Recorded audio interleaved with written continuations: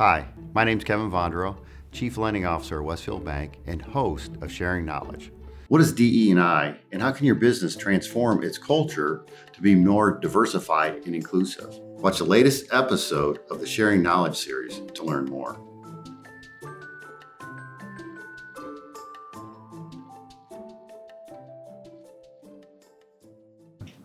Well, thank you for joining us here today. Today, we're talking about a very relevant topic in today's work environment, and that's diversity, equity, and inclusion. And I have two guests joining me here today. First, we have Robert DeJournette, who is the Vice President of Opportunity and Inclusion with the Greater Akron Chamber. So thank you for joining us here today. Our next guest is Julie Brandel, Founder and President of Metis Construction Services. So why don't, Robert, we'll start with you. Why don't you give us an introduction about yourself, your background, and we'll go from there. Well, thanks for having me here today. This topic is something that's near and dear to my heart. And I'm the Vice President, as you said, for Opportunity and Inclusion for the Greater Akron Chamber. It's a relatively new role. Been in existence about 2.5 years. Previously to my role at the Chamber, I was fortunate to work most of my career at Summa Health as the the system director for community relations and diversity. I am passionate about this topic. I'm also a pastor as well, so I pastor a church. I serve on many boards in the community, family man, but I just really feel called to this type of work. Great, and thank you for joining us here today. Julie, why don't you tell us a little bit about yourself? Sure. Thanks for having me, Kevin. And Robert, it's so good to be here with you today. My name is Julie Brandel, President and Founder of Metis Construction Services. We're a female-owned commercial general contractor located in Kent, but working all over Ohio and contiguous other states. So we've just expanded over the last couple of years with some clients. And this is important work to us. It's important at Metis, and it's important in our communities. And it's exciting to be with you here today. So thanks. Good. Well, thank you for joining us. So diversity, equity, and inclusion, as I mentioned, is a very relevant topic. And it's very broad when you think about it. So in defining it, why don't you help us define that and what you guys, how both of you see diversity, equity, and inclusion? First, we'll start with you, Robert. Okay, well, that's a great question because depending on who you ask, you'll get a different definition. But the definition I like to use for diversity, equity and inclusion, first diversity, it's like differences, right? There's various differences, and there's a chart that with the diversity wheel, it shows that, there's different aspects and dimensions of diversity, whether it's individual diversity, personal diversity, or organizational diversity. Then you have equity. Equity, in my words, would be where do you give supports to make it equitable? So you would give supports where some are disadvantaged. So that's bringing more equity. Different from equality, because equality, everything is equal. But equity, you have to give certain supports. And inclusion is when you can bring your whole self to wherever you are, right? Do you feel included? I always say that diversity is the mix and inclusion makes the mix work. Okay, great. Thank you. Yeah. Julie, what's your thoughts? I think Robert is right. I think it helps to break it down like that. And even more in a simplistic way is it's not Webster's dictionary diversity as this definition. It's more of a holistic approach, like how you do your business, how you interact with others, how you want to help other people interact with you. And so I think it seems so simple, but it isn't. And so that's why we're here today, right, to talk about that. Definitely. And Robert, you brought up a good point. Equality is not equity, and there's definitely a difference in that. I don't know if you want to expand more on that. Yeah, well, equality, all things equal. You treat everyone exactly the same. And when we talk about equity, you can't treat everyone the same because everyone doesn't start at the same place. Everyone doesn't have the same advantages across the board. So you will give those supports to kind of equal everything out when you provide equity. And, there's a icon with the 3 people on the fence, right? And then you have one who's tall, don't need a support, one who's not as tall, need a support, and then you have one that's really short that needs a couple supports, and they're looking over this fence. And then Equity is when you give those supports to make the playing field level so everyone can look over the fence. But the real deal is, how do we remove the fence so everyone is equal? So I know we're going to talk more about that today as well. No, I think you're right, because a lot of times people think about diversity, equity, inclusion, it's about race and gender, but it's not. And I think the equality is really that key that separates that, and how you need to think about that. That really came to heart for myself is when we were going through one of our training sessions, and they showed a picture similar to that, but it was a bicycle. Everyone was giving out the same type of bicycle to ride, but you had people who had different capabilities, different heights, and really what the equity piece is building something that will allow someone to be successful based on their capabilities. And I really think that's really the focus when you think about diversity, equity, inclusion. And you said it best, when it's not just about race and gender, right? Yeah. There are other mitigating factors in that. So people with different abilities, LGBTQ+, all of those communities, and even more so. I mean, age, workplace, experience, those types of things. So I think it's important to know that it's a wider net. So. Yeah, there are many different dimensions of diversity.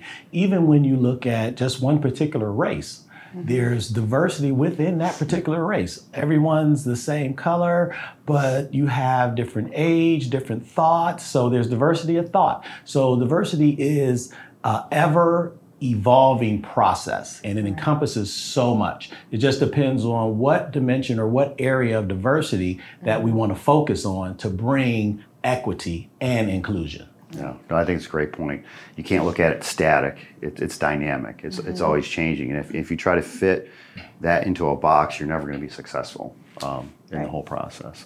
So what are some of the influences that really had an impact on your beliefs around diversity, equity, inclusion?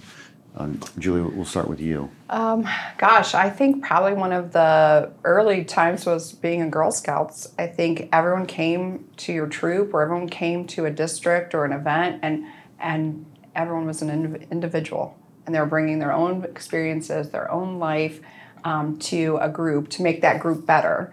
And maybe it's simple description, but if everyone did that in real life, right, we could all bring the goodness in each of us and make the community better. And so that was a very early memory that everyone was equal, everyone was the same, and we're all having fun together, and we're all doing good in the world, right? So let's just translate that to adulthood for everyone, I guess. So it's funny because I think when you're children, because a lot of times biases are taught, and you don't have those pre-conditioned thoughts around that. So, when you're a kid, it's easy, right? Exactly. You just want to have fun and do good things. So. Yeah. Robert, what about you? What are some things that have helped shape your beliefs? Well, it started for me probably back in 1994. I can remember because I kind of stumbled into this space.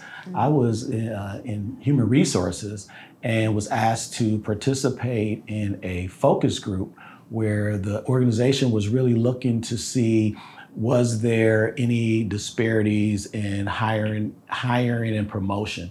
So I participated in this focus group, and then that kind of spun into, okay, let's get a group together to start really understanding what is diversity. And that was back then when diversity was like a buzzword. Yeah. And one of the individuals who we brought in to help us learn more about diversity, his name was Roosevelt Thomas. Call him like the guru of diversity. And a couple of things he said that really stuck with me. He said diversity is more than just race and gender, right? It's understanding diversity, managing diversity, and has an aspect of affirmative action.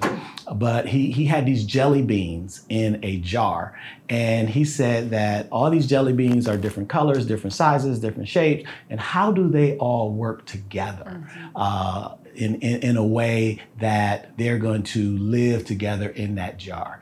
And so early on, just really finding out what is diversity. Again, more than just race and gender, but all aspects of it. So did a lot of learning about it. And one thing he said, that diversity is a process, and it will evolve and evolve depending on who's at the table. And then later on in life, they started with diversity and inclusion, right? How do individuals feel like they could bring their whole self to their job, or do they feel included in conversations and in decision making? And now the equity piece. How do we give those supports to those who don't start at the same place? That's a good point. That's a good point. So I think for diversity, equity, inclusion to be successful, it requires change, Right. To be able to do that.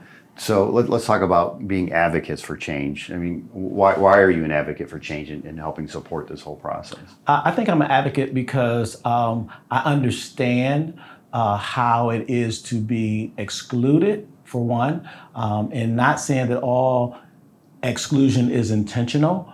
But when certain systems are put in place and rules are made and there's not a diversity of voices around the table, it's going to be an advantage to those who are around the table. So I really advocate for more inclusion and really changing systems. And why I am an advocate, because I feel that there's so many people just need more education. Because again, it's not always intentional. It's not always racism. It's sometimes just the lack of knowledge and the lack of experience. A great example of that is with diversity is you get a lot of feedback or input and different ideas from people. And one of the things, at least what our CEO always says is if everyone's thinking alike, then you're not thinking at all, right? So I think that's key is getting those different perspectives on how to do things. It just makes it more creative and more successful in the end. Right. And I think it comes into play when it starts to affect you, right? Yeah. If it isn't in your world and you don't understand it and you don't have any knowledge or education about it, it doesn't affect you, so you probably don't even realize it's going on. And so it's not your fault. It just, you need to pay more attention and you need to be educated about it. And I think when we started our business 12 years ago, I think it came into play from a women perspective because we're a women-owned business in a male-dominated industry. And I started paying attention to the fact that, hey, wait a minute, why are they always looking to see who I bring to my appointments with me? Like, why am I not enough? And I was just like, you're right. I don't think they were intentionally saying I needed to bring someone. It's just, I think people are in their own world. They don't know. And so I started learning more about it and paying more attention. And when you want to be at the table, I think, and you finally are at the table, you want to bring other people with you. And it seems like a simple analogy, but why not encourage other women in the industry? And why not encourage minority and other companies to be successful? Why can't we all be successful? I don't think there's a limited amount of success that people can have. So. No, I agree. And when we think about DE&I, it's not a process. It's a journey when you go down that path. So I know, Julie, maybe you can talk about how your company has experienced it. Sure. And really focusing around the journey around implementing DE&I in your company. And like you said, it's ongoing. You're always learning more. You're always trying to be better. I think about 5 years ago, I think we really started to be more cognizant of the importance of it. I participated, Veronica Cook at your Greater Akron Chamber. She's a consultant there with you. She used to be with Kent State and Diversity and Supply. And she has a program, Kent State School of Construction Management or something with Turner. And she called me and she said, you need to participate in this program. And I said, gosh, I'm so busy, I don't have time. And she goes, you need to be there. And I was like, okay, Veronica spoke and I'm listening and I'm learning from her. Okay, so I go and how expansive our subcontractor base can be now based on new subcontractors we can meet, minority-owned businesses, women-owned businesses, different businesses that we never would have met maybe otherwise. And so to go through that program and learn, but I was thinking how much our business can grow and how we can help other businesses grow. So that program helped us realize the importance. And also we have clients who are asking us to place an importance on supplier and vendor diversity, whether it be women-owned businesses or minority-owned businesses. So I think that has helped us too with clients who are requiring percentages of our work to be with those subcontractors.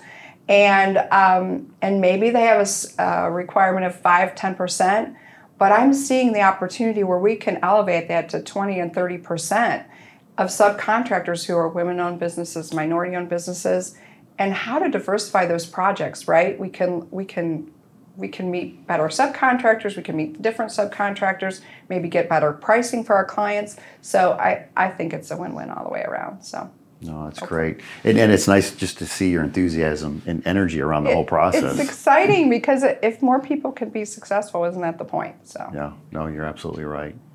Now, Robert, like when we talk about journeys, I guess in your role, you're probably helping people or companies develop those journeys, and maybe talk a little bit around that. Yeah, I say it's a process and a journey, right? Because it's a certain beginning where you start the process, and then it's ever evolving, but the journey continues, and depending on where you are in that journey. And at the Greater Akron Chamber, which I give a lot of credit to, really taking the initiative as the convener and connector for our business community. And the role that I'm in now with the Greater Akron Chamber was created because our major players came together. The city, the county, the chamber, and the GAR Foundation. And I call it was like the golden rule, right? He who has the gold rules. And those 4 entities are powerful in our community. So they came together and they did an economic study on our region. And there were 8 findings out of this study. And out of those findings, 5 strategies were created. And the study showed that the Black population, which is the largest minority population in Summit County, had been excluded from opportunities. And they knew that if we do not level the playing field, it's going to affect the whole community. It's going to affect our whole region if we don't level the playing field with those who have been systemically excluded from opportunities. So the chamber is the key connector, and all the businesses have come together in an effort to help. How do we address inclusion as a community? So I get a chance to staff a committee, the Equity and Inclusion Committee, which is comprised of about 40 organizations. And these organizations are who are giving input to what we do as it pertains to inclusion. No, that's great. And one of the comments you made was leveling the playing field. And I think that's key, especially when we think about the workforce or the environment of the workforce, because like most companies, it's hard to find employees right now out there. And everyone's going through those same issues. But when we think about diversity, equity, inclusion, how can we use that to increase our candidates that we're looking for job opportunities? And Julie, I ask that question every day, and I'm actually, Robert, I would ask you this question: is how do we become partners in that search? Like where do we start? Like how do we widen our search to be more inclusive? I would say that we reach out and be more inclusive in expanding our networks, because most of the referrals stay within certain networks. So if you have 80% of the those who are making referrals in the same network, you're going to limit your ability to broaden that network. So partnerships, because we always hear that same question, or it's not, I don't think it's an excuse, but it can be used as an excuse. I've tried to research or reach out to find diverse candidates, but I can't find them. And, I always say, depends on which pond you're fishing in. Are you fishing in the same pond, or have you expanded your reach? And have you made partnerships with some, if you're looking for minorities, minority professional organizations, NAACP, Akron Urban League. If you're looking for more women in certain fields, there are professional women's groups in finance, in marketing. Are you reaching out to expand your network so that you can populate that pool with the best candidate? We're not going to hire, and we're not asking asking folk to hire people because they might be a woman or a minority or LGBTQ. We want the best candidate. But if we're not reaching out to ensure that we're getting the best candidate through the different networks, then we could be at disadvantage of trying to find the best and brightest for these roles that we have. No, that's great. I know in conversations we've had, we've talked about job descriptions. And one of the things you mentioned, which I really liked, is we got to create the job description for the job and not the person we're trying to hire. And maybe elaborate a little bit more on that. Well, in my previous career at Sumo, I was there for 30 years, and I started off in human resources, and I wrote job descriptions. I was in the compensation area. So I saw how job descriptions were created for the person and not the role. And sometimes the person may leave, then you're stuck with a job description that really doesn't fit the role. And there's a lot of biases in hiring practices as well. People hire people like them, but there's sometimes we negate the job description. Is a 4-year degree, a master's degree really required, or is it preferred? Right. Because we could be missing an opportunity to get that all-star candidate because they don't have the degree, but they have years of experience. Right. They have a lot of experience in that role. So we could be missing out and passing up the next all-star employee because we're eliminating them with the job description before they even get to the table. Right. They don't even get the chance, really. And if I might say, too, one of the best practices now is more group interviews. Right? Because sometimes, nothing against HR professionals, but sometimes HR being the gatekeeper may miss that great candidate because they're going by the requirements and they may be the only person that's interviewing. But sometimes you need a diversity of thought when you're interviewing to have diverse panels so that you can get different perspectives on what's the right fit for the role. No, that's great. That's a great idea. Great information.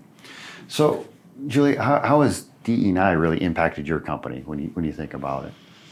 Well, I think it has made us better in being more inclusive of other companies that we can work with. I think it makes us stronger, too, in that we can offer more to our clients.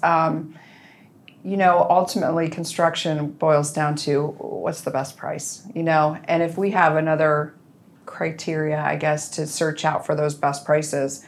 If price were no issue, obviously we would be having a totally different conversation, right? But it's always low bid or best bid. And if you could get aside from that and be more inclusive in companies that they could have the best bid, but if we didn't even know they existed, how do we bring them to the table with us? So I think, thank you for that advice on where we can go for maybe widening our pond, whatever the analogy was.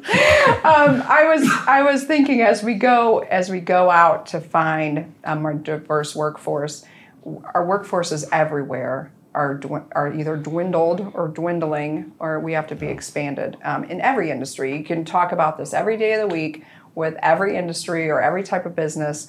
And I just think if we had some clues or some tips like you gave us, so thank you for that. I think it'll be helpful. Yeah, great. Now, as companies are looking to go down that process or journey of diversity, equity, inclusion, a lot of times they're going to encounter resistance in building that process or developing that journey. And maybe, Robert, you can comment on some of those resistance that you've seen companies encounter through the whole process. Yeah, I think resistance is part of the journey because sometimes change is hard. For people. Diversity is hard, inclusion is hard, equity is hard, and it's challenging work. And when you're used to the same old, it's hard to change because it's like, things working pretty good for me now, why would I want to change? So that resistance is expected, and I think we have to meet organizations where they are. And when we meet organizations where they are, we have to speak the language of the organization. This is how I think we can kind of flip the resistance, because if an organization, if they're talking about metrics or safety, tie DE&I to the mission of the organization. Once you do that, then you have the organization leadership's ear because you're speaking the same language. Because you can tie diversity, equity, and inclusion to everything because it's part of everything. So it's all about how do we shape DE&I and what does it mean for that respective organization as to where they are. Because once I think we show the profitability of being inclusive, because inclusion drives profitability. And there's a lot of studies out there that shows that the more diverse your leadership team is, the more diverse your boards are, the more profitable those organizations are. So really speaking that language of the organization will help to curtail some of that existence. And we can't just, once we get existence, say, oh, they don't want to do it, let's quit. No, let's just find the best way in order to move forward. And that is speaking that language of the organization. No, that's great. And then once you do or have that opportunity to onboard a diversified candidate, the next, I think, challenge is how do you support that individual through their work life and how they grow in the organization. Maybe Julie, you can comment on that and how your company does that. Well, I think it's important to make sure everyone feels included, whether they're coming from a diverse background or not. And so, at Metis, it's a team approach. Early on, we just wanted everyone to be heard and everyone to be valued.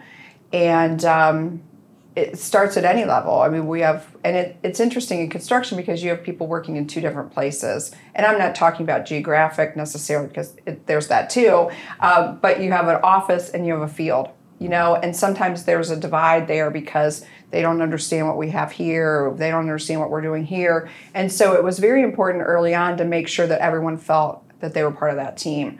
And so we do a lot of things at Metis that are team oriented or team related, the company picnics or the evenings out, or we go to the rubber ducks and we have the picnic in the foul territory, and just a great opportunity to be inclusive. Everyone is welcome.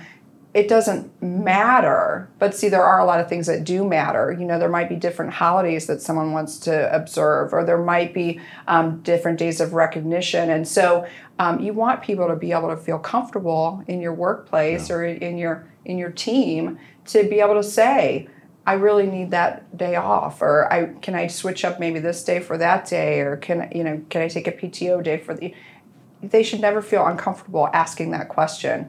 And you find that, maybe you have someone on your team that doesn't celebrate their birthday, and I'm a birthday fanatic, like everyone should celebrate their birthday. And so trying to change your mindset in that is I have a lot of birthdays already that are mine. So I want to recognize everyone's. And so when someone doesn't, it's, you have to get used to that. How can I recognize that person differently that doesn't betray or doesn't conflict with their beliefs?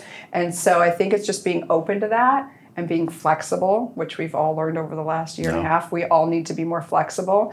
And so it could be anything. It doesn't have to just relate to diversity, but just being inclusive and flexible about all those different beliefs. So what Julie said was you have to create a culture, right, where people feel welcome, where they feel like their voice can be heard.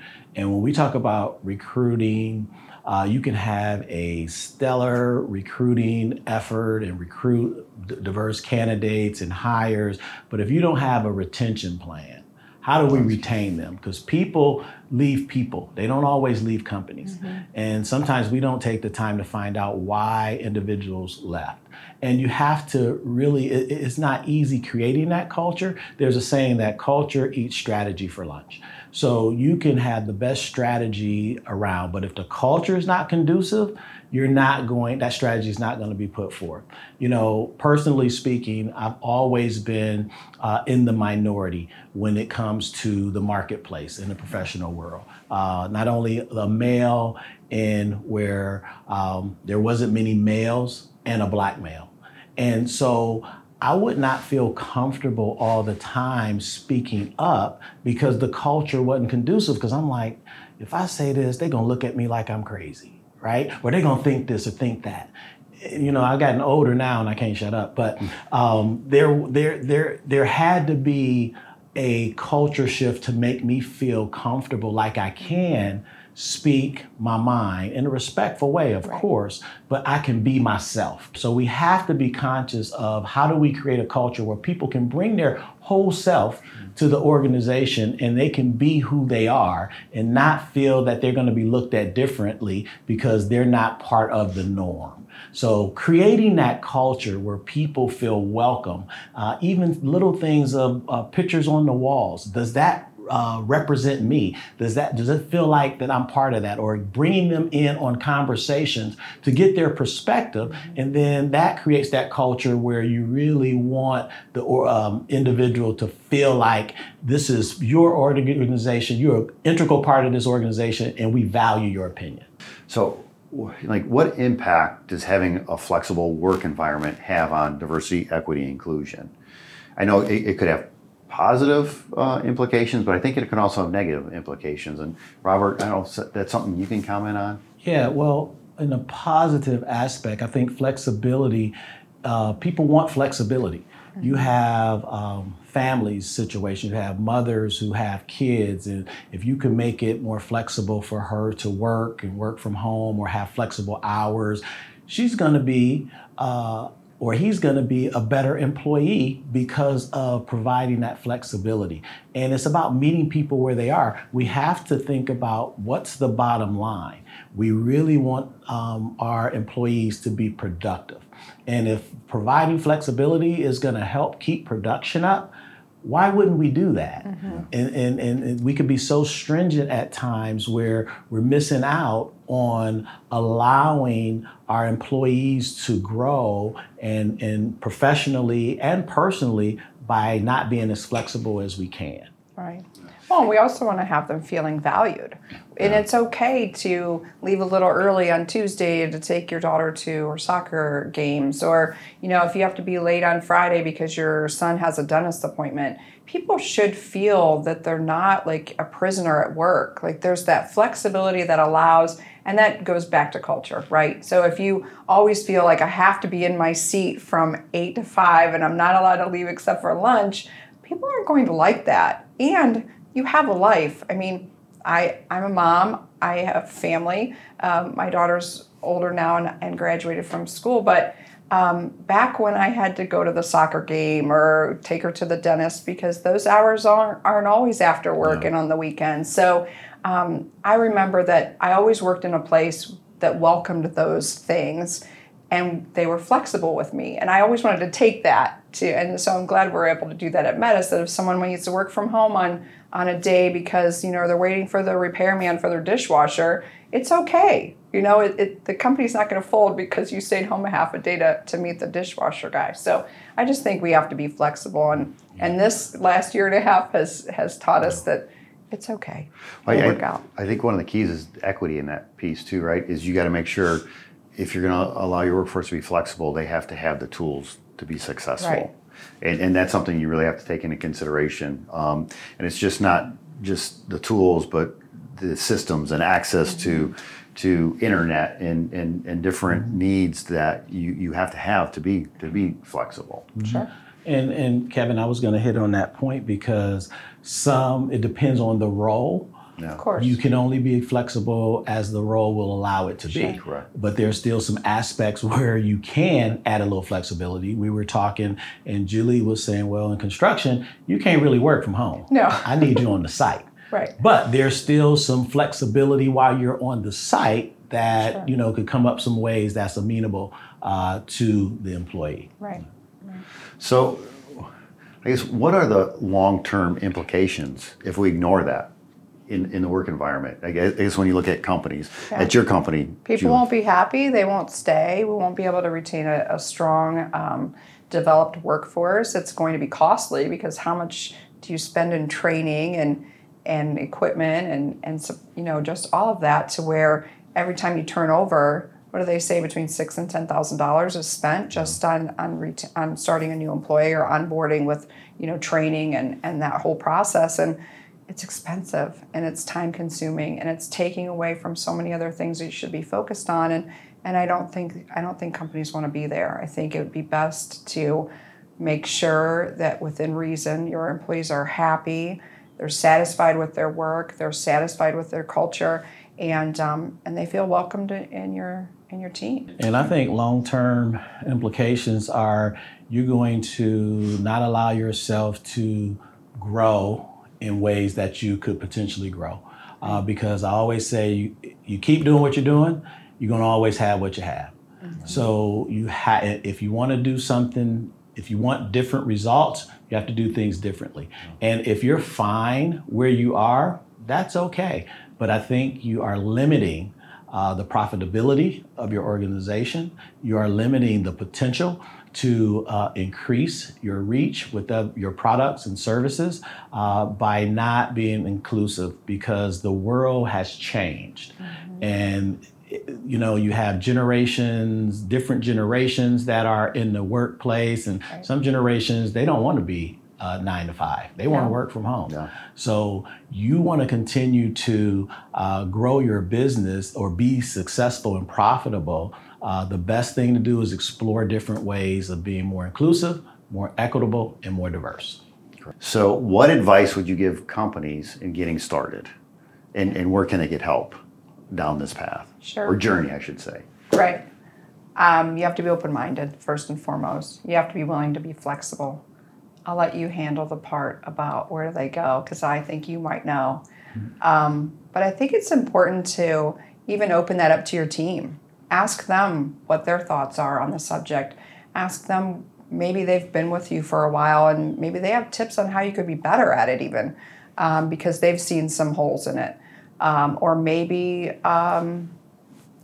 open up an opportunity for education or someone to come in and speak. But I know Robert will know right where to go. Mm-hmm. Why don't you tell them? Well, you have to start somewhere. Sure. And it depends on where you are in your organization, right? But there's a starting place for everyone. And I think being open to wanting to start where you are and not thinking that you have to do this and do that, but what works for your respective organization. And start with one aspect of diversity that you want to grow. Could be procurement, could be workforce, could be a number of things, but start somewhere. And what we have created at the Greater Akron Chamber is a DEI toolkit with a resource guide. And this toolkit, really, it gives you the opportunity to do an assessment.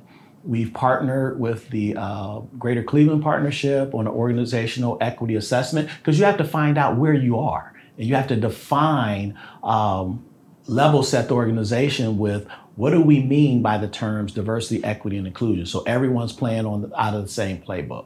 So with this resource guide, it doesn't matter where you are in your journey, that you can get something out of it. Whether you're advanced, whether you're at the beginning, whether you're at the middle. And this resource guide kind of walks you through. You can develop an action plan through this resource guide, through this toolkit. And then there's a resource guide that will give you resources on, say you want to have crucial conversations within your organization. It'll give you resources. You want to start employee resource groups. It'll give you resources. So this is a great way to start. And then you can get more one-on-one assistance if you're a member of the chamber, mm-hmm. because then we want to make sure we provide some tangible things for our members as well. But you don't have to be a member to get started with this DEI toolkit.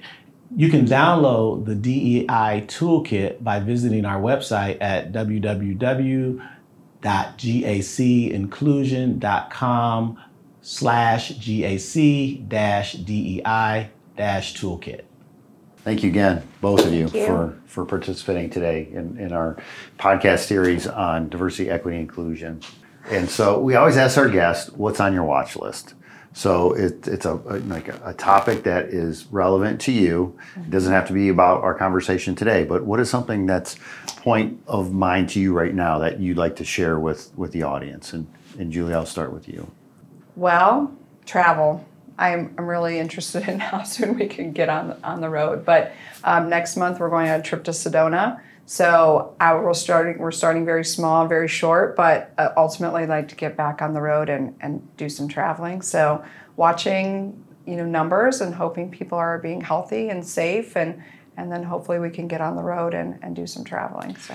Yeah, it just feels like we take 2 steps forward and 1 step back, and Right. when can we kind of put everything through, I guess, behind us in the rearview mirror and really. Robert, what about you? What's on your watch list? Well, with everything going on around the world, especially within our country, I'm really on my watch list interested in how we make necessary adjustments and acclimate our lives to this new normal, because right now everyone is facing something with the pandemic. And just to see, because I know we're coming through this, and this just is a season of life for all of us, but I'm really interested to see how we navigate. And another thing I'm really watching is our leaders, right? How our leaders who really speak diversity, equity, and inclusion take action. Right. I'm really watching that as well, because last year when the George Floyd epidemic hit, we had a lot of leaders stepping up, making statements, organizations making statements. So I'm really interested in how they're going to address those statements in action plans. So that's what I'm really watching for. Great. Well, great. Again, thank you both for joining us here Thank you. today. This was Appreciate wonderful. all your Thanks. insight. Sharing Knowledge is brought to you by Westfield Bank. Hosted by Kevin Vondro, Chief Lending Officer. From the imagination and creativity of Chris Van Alsdale, Kartika Caffey, Elise Love, Suzanne Favre, Corinne Wilson, the Marketing Communications Strategist at Westfield Bank. Produced, edited, and mixed by Shark and Minnow. To learn more, visit westfield-bank.com/SKS. Sharing knowledge and shedding light on the financial industry to empower financial freedom. The Sharing Knowledge series of videos, podcast episodes, articles are for informational purposes only and is not intended to serve as legal, tax, financial investment, accounting, or regulatory advice. Opinions expressed and third-party information shared herein do not reflect the opinions of Westfield Bank, Westfield Group, or any of its subsidiaries or affiliates. The information shared does not constitute nor is intended as an offer or solicitation for the purchase or sale of any product or service. Testimonials may not be representative of the experience of other customers and are not guarantees of future performance or success. Bank products and services provided by Westfield Bank, member FDIC, an equal opportunity lender.